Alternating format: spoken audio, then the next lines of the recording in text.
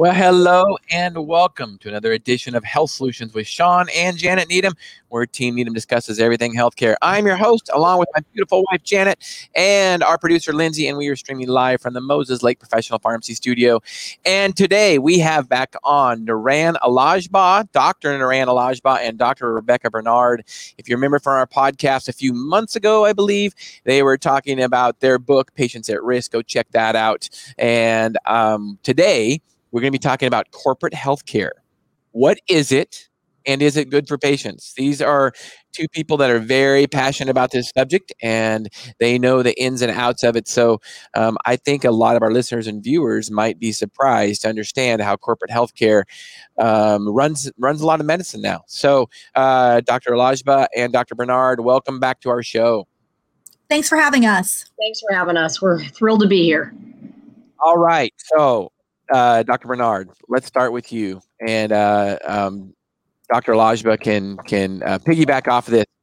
What is corporate healthcare?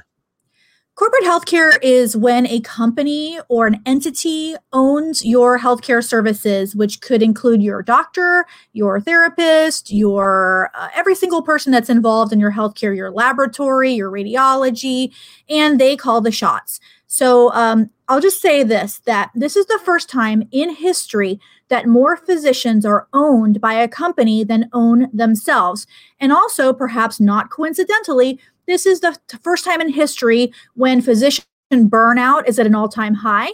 Patients are extremely unhappy a lot of times with the healthcare that they're receiving. And patients are really concerned about the cost of healthcare, which is going up and up and up. So you just have to ask yourself, what's the common denominator there? And I would argue it is the corporate practice of medicine. Dr. Al-Agba, let's say you. I would agree. Some might be offended by my analogy, but I think about practicing medicine as a little bit about being like a prostitute or selling a service, right? And so I don't have a pimp. Essentially, I am my own independent service provider, essentially, even though I don't like the word provider, so clinician. But I do perform a service for people and to keep them healthy. Nobody owns me. So I get to make a decision thinking what's best for my patient. I always, forever get to make that decision. And so that, to me, gives me the freedom to do what I'd like. And, with the patient, right? The patient and I can work together to do what's best for them and talk about it. When you have a pimp, they tell you when, they tell you who, they tell you how much. And so that's the best way I've found to describe it. Essentially, when you're owned by a corporation, that corporation has not gone through medical school. They don't understand the medicine, which is what we train so long to know. And then they're interested in the cash. They need to get their bottom line so they can pay all their administrators their salaries. So then the physician is now supporting 10 administrators instead of I am the administrator of my own practice. And I know Dr. Bernard's the same way. So again, we get to prioritize the patient. We get to worry about the money later, to be honest. And we get to make joint decisions with the patient, which is something that corporate healthcare really doesn't allow for. They want more CTs, they want more studies, they want more labs, they want more referrals, because all of that supports all of these non-physicians, administrators who are pushing paper at the top. Wow.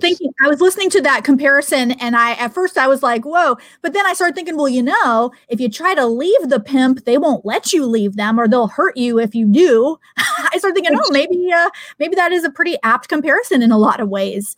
There is somebody else that's pulling the strings, if you will, and you cannot be sure that the care that you're getting is what your physician wants to provide, or if somebody else is really calling the shots, and the doctor, unfortunately, has no choice but to comply, or they may not be able to work or be gainfully employed. And that's a big deal if you've come out of school with $250,000 in debt, or if you have a type of specialty that requires you to work for an organization like a hospital. For example, if you're an emergency physician or a surgeon, then it's a lot easier for them to control you. Wow. So what you guys are saying is that in corporate healthcare, physicians aren't making the decisions on patient care. Is that what you guys are saying? That's correct.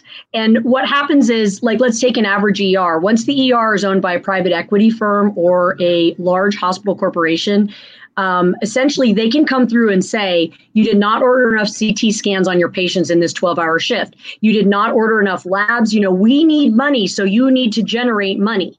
And me, I get to say, well, we don't have to do that CT because of this reason or that reason. Or again, I get to decide with the patient, do you want this study? These would be the reasons to do it. These would be the reasons not to do it. I sort of get to talk it over with the patient, and nobody is hiring me, firing me, or giving me a bonus for how much I do for the patient, meaning, not service to the patient, meaning how many labs, how many times can I poke the patient, how many extra things can I add on for services to charge money. I don't have anybody overseeing me and telling me I have to do those things. Sometimes it's really egregious, like Niran is saying. There are companies that we've heard of that do tell physicians and other staff members straight up that they need to increase their billing. Sometimes it's more subtle. I worked in an organization and they made it really clear that you needed to refer to other doctors within the group and within the hospital, within the organization. So it wasn't always that you would get told you had to do it, but there was pressure. You knew that that was the expectation, and that if it wasn't happening, potentially there could be consequences. The other thing that when I worked in a corporate environment, and I've worked in several, there's there's definitely money is the top priority a lot of times. So we used to have our doctor meetings every month, and they would always put up the slides of how much money we were making or not making. Somehow we were always in the red, but yet we had an awful lot of people making, 6 and 7 figure salaries above us.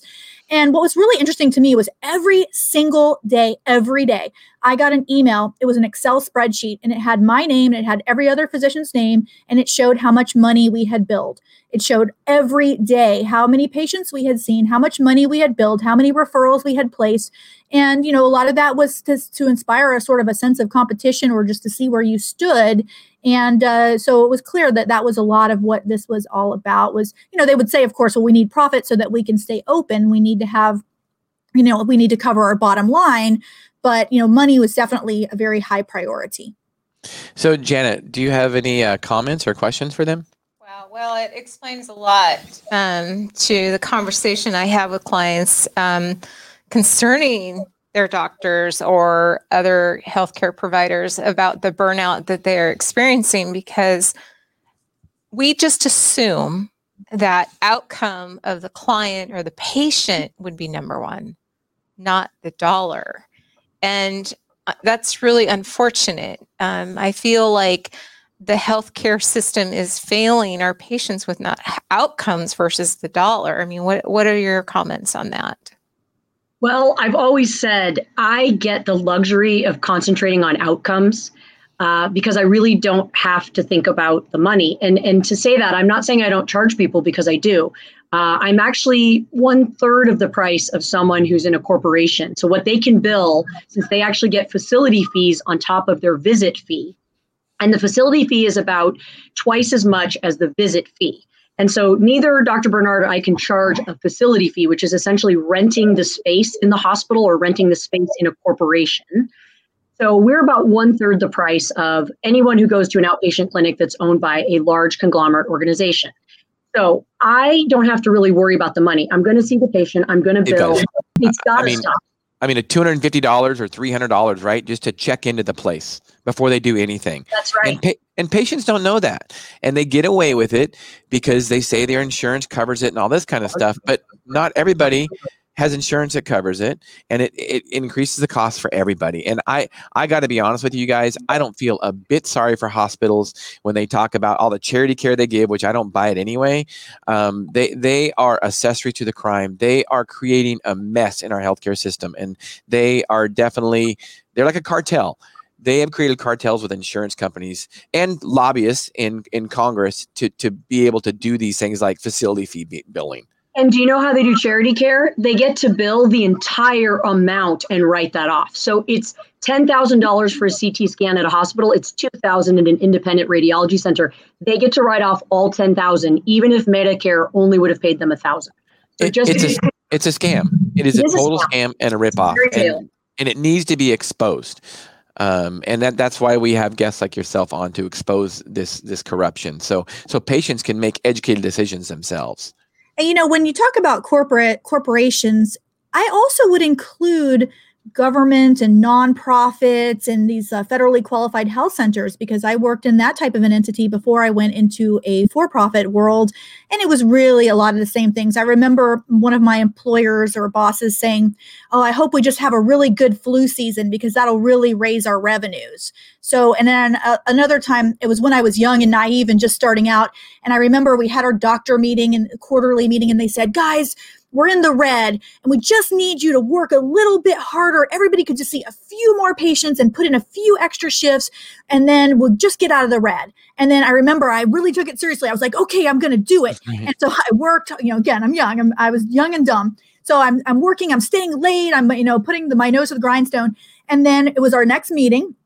And then they were like, "Okay." And then they didn't even acknowledge the work. And then I was like, "Well, that's interesting." And then the following quarter, they said, "Guys, we're in the red again. We just need just this last." And then I realized, oh, this happens every quarter. This is just about them trying to take advantage and trying to get people to work more and do more in the name of helping the company. And, but it's not always in the best interest, certainly not of the doctors. We were just, destroyed working so hard. And that's another point that I'd like to make about burnout is you mentioned having the corporate owner, and then you have the patient that you're really accountable to, and doctors want to do the right thing. I hope that our listeners don't hear this and think that doctors are just really bad and we're just trying to make money for our companies. We feel that pressure, but we try to balance that, and we try not to do that, but keep our jobs. And then also remember that when we order all those tests, then we've got the insurance company saying, "Well, we're not going to pay for that test. So you need to justify it. You need a prior authorization. You need a certification." So then you're on the phone, and who's the person getting squeezed to do all of this over and over again? It's the physician. And that's why I just don't understand. I do in a certain respect that doctors that choose to enter into this model, a lot of times we do it because we don't feel like we can handle business. We don't feel like we want to deal with the insurance companies. It just seems daunting. No one taught us this stuff in medical school or residency. It just seems easier just to let someone else deal with it. But it's not. It turns out that it's not easier. And I think that then you kind of get these golden handcuffs where you're getting paid a very good salary, you're getting great health insurance, all these things. You think, well, I'll just keep going with it. And you almost get trapped and don't realize that there is another way, which is self-ownership. Just Absolutely. like having a pimp. And that's where the pimp thing comes from. Right. That's a great analogy. And by the way, backing up on hospitals, nonprofit, for-profit, private, public, FQHC, federally qualified healthcare clinic, you're right. They are all the same, and they are all in the business of overcharging. Speaking of federally qualified healthcare clinics, and nothing personal against the doctors that are there or the clinics personally, but I don't think a lot of people realize that, they have what's called an FQHC rate, and Dr. Al-Agba, you can probably comment on that. But basically, anytime any patient, whether it be me that's paying cash or somebody that's insured or a Medicaid patient or a patient that's uninsured and can't pay, anybody that walks in that door, they get a federally FQHC rate, a certain dollar amount just for a patient encounter that walks in the door. Is that correct? That's correct. Yes. Will you elaborate on that? Sure. Well, Rebekah, you were there. You probably go for it. Well, I was just going to say, and they get even more if it's a rural health center. They get higher rates. In fact, I got a phone call. I wrote an article about this for fee.org about just my experience working in an FQHC. And I got a phone call from a doctor in one of the Carolinas, and he was telling me, I tried to open my own private practice in a rural area, and I could not succeed because of the competition from the federally qualified health center, which, by the way, pretty much staffs only non-physician practitioners. He said, it's kind of crazy because at Medicaid rates, which is what everybody pays, he said, I can't afford my overhead and I can't serve this community. This was a gentleman who was African-American. He grew up in the community and he wanted to serve it. And he said, unless I go to work for this entity, which I will not do because I don't want them to employ me, then I cannot actually survive in that market. Because like you said, these federally qualified health centers do make a higher rate on Medicare and Medicaid payments. And then they also qualify for grants and subsidies through the federal government. And as I mentioned, they are subsidized so that they are required to hire actually usually more nurse practitioners and physician assistants than physicians to staff these centers. Well, and speaking of the rural health designation, I know we live in a rural community ourselves, and I will tell you there's a clinic in Eastern Washington that basically has monopolized rural cities, and they go into any little city in the north central Washington area, and they basically monopolize them and put every independent doctor out of business because they get this rural health designation. They're a huge clinic. They have a big mothership that they refer to, and they basically destroyed independent practices in Eastern Washington, or in our Eastern Washington area. Well, and we even have a federally qualified health clinic that gets to go into the schools. So they were allowed to run clinics in the schools. And the only reason I found out about it is they were trying to immunize my patients. And I sort of had to throw a fit, and they were giving the patients, like, saying they needed 3 MMRs, and they were way off of whatever the recommendations were because it wasn't physicians. And so I really kind of made sure they stayed away from patients that were either at independent clinics or had other primary care physicians. For some reason, Dr. Al-Agba, I'm not surprised you threw a fit, and good for you. I'm shocked. Yeah, what's funny is this. I'll tell you, I always say it's me and my patients against the world. And so what's cute is my patients will throw fits, and then I kind of like follow behind and call the school and throw another fit. And it's like we kind of good cop, bad cop, whoever's trying to break us up. And it's amazing how many different pharmacies and schools and federal clinics and hospitals try to break me up from my own patients. So I love that they fight as hard as I do. And that's why I've survived as long as I have. Well, I get that a lot. Sorry. I get that from my patients that hear from Medicare or insurer-sponsored services where they want to come to their home and do some kind of have a nurse come by, and they'll say, "I'm not letting that person into my house. That's not my doctor." I love it when they get feisty like that. I think it's okay. It's okay. They're like, "No, I only want to talk to my doctor about my problems. I don't want to talk to somebody from the insurance company." Well, and I think that kudos goes out to you guys for educating your patients about those kind of things. So at least the communication and the relationship that you have built with them, they can come to you and ask, like, "Hey, so-and-so wants to come out and immunize me," or whatever. And you guys can, they've got the communication lines open where you guys can educate them on that. So thanks for doing that. I think that's the most important part about being your own person is that, again, I know my patients. If it's Susie Smith or Jones and I see them, I know them in the community. I know who they are. I know their medical problems. I went on a walk yesterday and one of my patient's parents was gardening in her yard. Now I know where she lives, which is kind of cool. But you just it's like family. So I think Dr. Bernard and I can say, I think of my patients like they're my family, and I can send them to whatever doctor I want to as a specialist. I send them to who I take my own family members to. And it's a unique, specialized way of caring for patients. That's right. So Janet, you had a comment? Well, I just want to say I don't believe this is too far back in our history that's how medicine was practiced.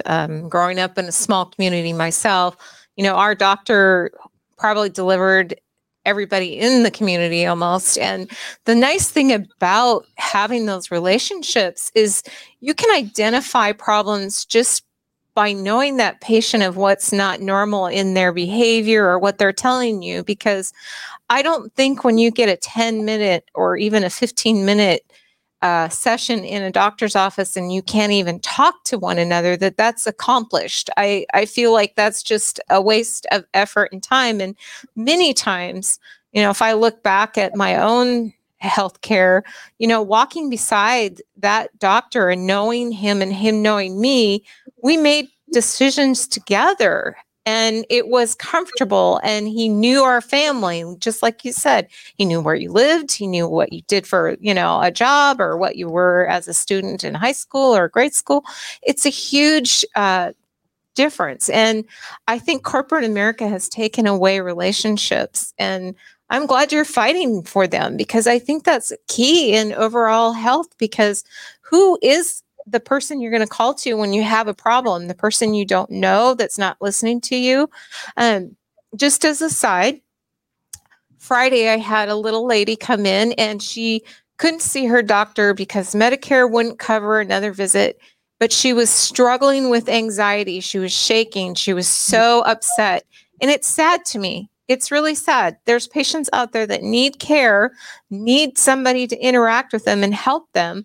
And, she's coming in to me to help her with her problem. And I can't prescribe for her. I can only listen. And it's sad how many people are falling through those cracks. Me too. And I encourage people when they have a relationship that maybe isn't ideal or they can't have access to their doctor to go find an independent practice. I've said this for years. Find a doctor who owns themselves. I'm a third generation independent primary care physician. And I remember my grandfather said, you'll never be good because you're not going to be doing home visits. You just simply can't know anyone till you're in their home. And he used to lecture me about that all the time.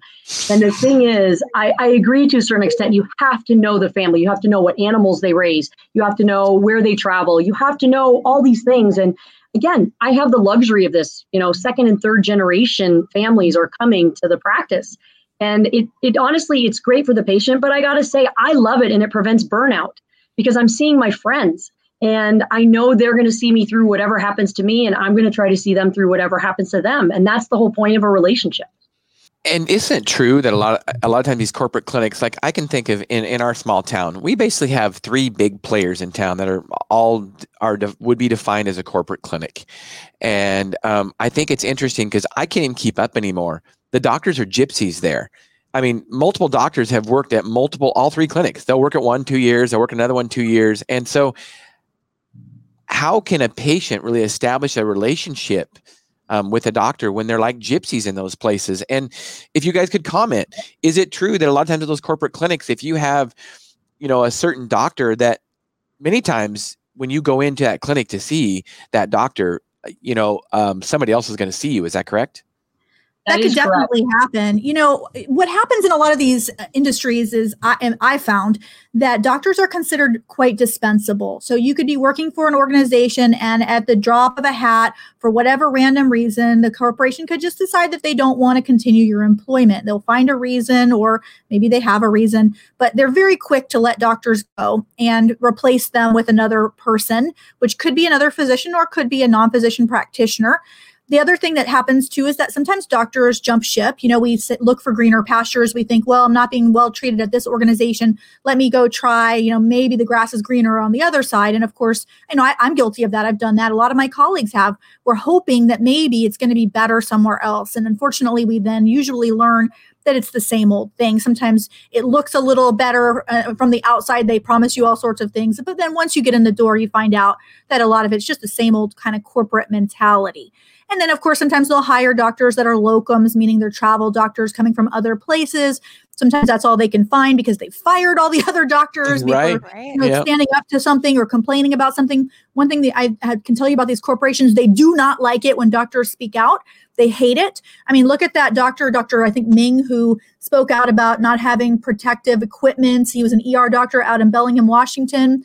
They were quick to fire him just because he said, hey, I'm concerned about safety. So, and this happens, you say the slightest word about anything and they will let you go at just immediately. So doctors have to be really careful, have to mind their P's and Q's. But if your doctor does just disappear one day, don't just assume they did something wrong. They could have just told the administrator, no, I'm not going to see patients in 5 minutes per appointment. And the administrator says, well, then get out. Because that sort of thing does happen all the time, unfortunately. So I think patients really should look for an independent practice. Of course, sometimes independent practices decide that they can't handle it anymore and they sell themselves to a corporation because it is really hard to deal with a lot of these payers and it costs a lot of money just to open and to keep a practice going. There's a lot of overhead expenses. So sometimes these small practices can't survive on their own. So that might be time for a patient to look for a direct care type of a practice that doesn't accept insurance. I have a lot of Medicare patients now that come and see me. I don't take Medicare. The patient pays a monthly membership. They use their Medicare for hospitalizations or procedures or things like that. And then they just pay so that they don't have what Janet referred to, which is saying, oh, I don't have any more visits left with my doctor. There's no such thing in direct care as that. You can see your doctor as often as you need to. You can text, you can email. And so I definitely encourage patients to take a look for a direct care physician in their community. Absolutely. And I would like to add just that my practice celebrated its 50th anniversary this past January. So for 50 years in this community, we have families who over now 3 to 4, we have 1 4th generation patient. They have been taken care of by a Dr. Al-Agba for 50 years. That's amazing. Congratulations on that. Thank you. So I want to back up. I don't remember which one it was that said this about we were, corporate healthcare or hospital would come to you and say, we're hoping for a busy flu season this year. Yeah, that was actually at a federally qualified health center. Okay. He said, we're in the red, but if we can just get a really good flu season, we'll get in the black. So, Okay. you think about how we really need to be incentivizing people to be well. Well, of course, it's a fee-for-service paradigm that we have. And so there's this corporate mentality shift and government payer shift towards what they call value-based care. But the problem, of course, becomes value to whom? Who is the person that makes that decision about what is value? And often what it turns into is value to the company or value to the government and saving money, let's say. So then that's a whole nother thing you have to think about. So speaking of this, since it's hot in the news and you see it in every hospital all over the country, no matter what the state is, but, you see them really, really hot on the COVID thing, whether it be they screen everybody, they make everybody wear masks, they have special people that they've hired to come in to screen these people. So is for COVID, right? So are hospitals and corporate healthcare taking advantage of the COVID situation at all? Would that surprise you? Well, I'm asking I'm not saying they are, but you have to look at the evidence and everything else. Go ahead, Niran. I think there's probably two sides to that too. They are spending a lot more on protective equipment. They're having to contain major outbreaks. But I think there's a lot more they're fighting. But I would say this, that they definitely are cutting salaries of physicians. They're cutting salaries. They've laid off a number of both physicians and non-physician practitioners over the past year. Now the rubber meets the road with all this extra required or extra particular efforts and things. They're now losing money far more than they were before. And they have these administrators at the top. They have to pay $700,000 to $1 million annually in salaries. So the cuts have to come from somewhere, and the administrators aren't going to self-select themselves off the payroll. So essentially, they are making up for it by eliminating people and then having to see more patients more quickly with fewer practitioners. Let's not get rid of the non-clinical staff, the administration, right? Let's not get rid of them or cut their salaries. It's so backwards. I can't figure it out. Yeah, well, it's just follow the money. And here's one of the things I think about the COVID thing. And you guys, feel free to comment on this. The way hospitals are, they've got one of the biggest lobbying groups in the nation. And so they can lose all this money on COVID, and they know that what's going to happen in the end is they will lobby Congress to get bailed out for all this stuff. So I honestly think that there will be screeners at hospitals for the rest of my life checking for COVID just because they're going to get paid extra for that. I don't know. That might not be the case, but I could see that happening because hospitals have a big strong lobby group. I think what you're getting at is unnecessary care. So you're getting at unnecessary expenses and unnecessary use of resources. And you are right. When an organization, especially federally qualified health clinic, but any large corporation, they lobby Congress and they get reimbursed. And yes, you are going to see that because follow the money, like you said. They're making decisions on widgets, not people. But, I see that in every industry. For example, at this point now, COVID's been around long enough that we understand a lot more about it that we didn't in the beginning. For example, we know that COVID is not really transmitted by fomites, or in other words, objects that you touch. And yet the restaurant still won't give you a menu. And, you can't try on clothes in a store.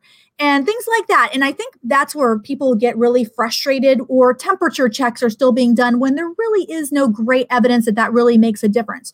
And I think people get tired of complying with all of these regulations and requirements if there's not good reason for them. If it makes sense to do something, then I think most Americans are going to say, well, okay, that's logical. There's evidence that is helpful. And then there's all these other things that we're doing that may not really make sense. And it's really just disrupting our ability to get back to some semblance of normalcy, which is what we all really want to be able to do. That's right. That's absolutely right. So as we wind this podcast up, I want to ask both you guys, I've asked this before, but we're on a little bit different subject now. So Dr. Bernard, what do you have a passion for? What drives you? It's, I always love to travel, and now I cannot because of COVID. And it's kind of funny because now that I'm thinking about, well, maybe soon I'll be able to travel. it's kind of feels really strange because we really are in a different world now. So I'm trying to find some other passions. Like, of course, I love to write. Writing is a hobby, but I'm trying to find other things. And I think that's something that all physicians need to do because we sometimes we are so busy with work that we forget about just trying to have some fun. So trying to find more things like that. But of course, my biggest passion, as we've talked about, is writing and spreading the word and also focusing on physician wellness. And I think not being employed by a corporation is definitely a step in the right direction when it comes to physician wellness. Yeah, amen to that. So, Dr. Al-Agba, how about your passion? It's going to sound boring, but my passion has and will always be helping children be the best that they can be in their lives. There's no greater satisfaction than I get from watching and raising my own kids, and then watching and raising 3,000 other children that are in my practice. So I'm back after a week of vacation in Friday Harbor, and I'll tell you what, I miss these kids, and I miss getting to see them and hearing what they're doing and hearing about their lives. It's really like I get to be the mom to 3,000 kids. And it's really what drives me. I love children. Well, I think you make that pretty obvious, the way you talk and the way you, present and talk about the history of your dad and your grandpa. And, it comes out in our work, and it's so nice to see a physician, both physicians, you and Dr. Bernard, that are happy with what they do. Because unfortunately, so many physicians are unhappy, and it is very sad to talk to them how, they recently got out of med school and they've been out a year and they're just not happy with their practice. So that being said, it is possible. You guys are two examples of that. And independent physicians are usually happier. So thank you guys for doing that. Thank you for standing up for your patients. And thank you for standing up for the healthcare system. I appreciate you being on our show again. Thanks for having us. All right. Well, Thursday, you don't want to miss. We have an episode, as we do our midweek podcast every week. We have Carolyn Stites. She's going to be talking about Vibrogenics. It's a machine that helps to support circulation and some other health issues. So you don't want to miss out on that. It is 12:30. Is that correct, producer? It's Wednesday. Sorry. It's usually Thursday. It's Wednesday. It's Wednesday, 11:30? 11 to noon. So don't want to miss out on that. And as always, thank you for tuning in to Health Solutions with Sean and Janet Needham, Dr. Al-Agba, Dr. Bernard. Thank you so much for being on today. Thank you. Thanks.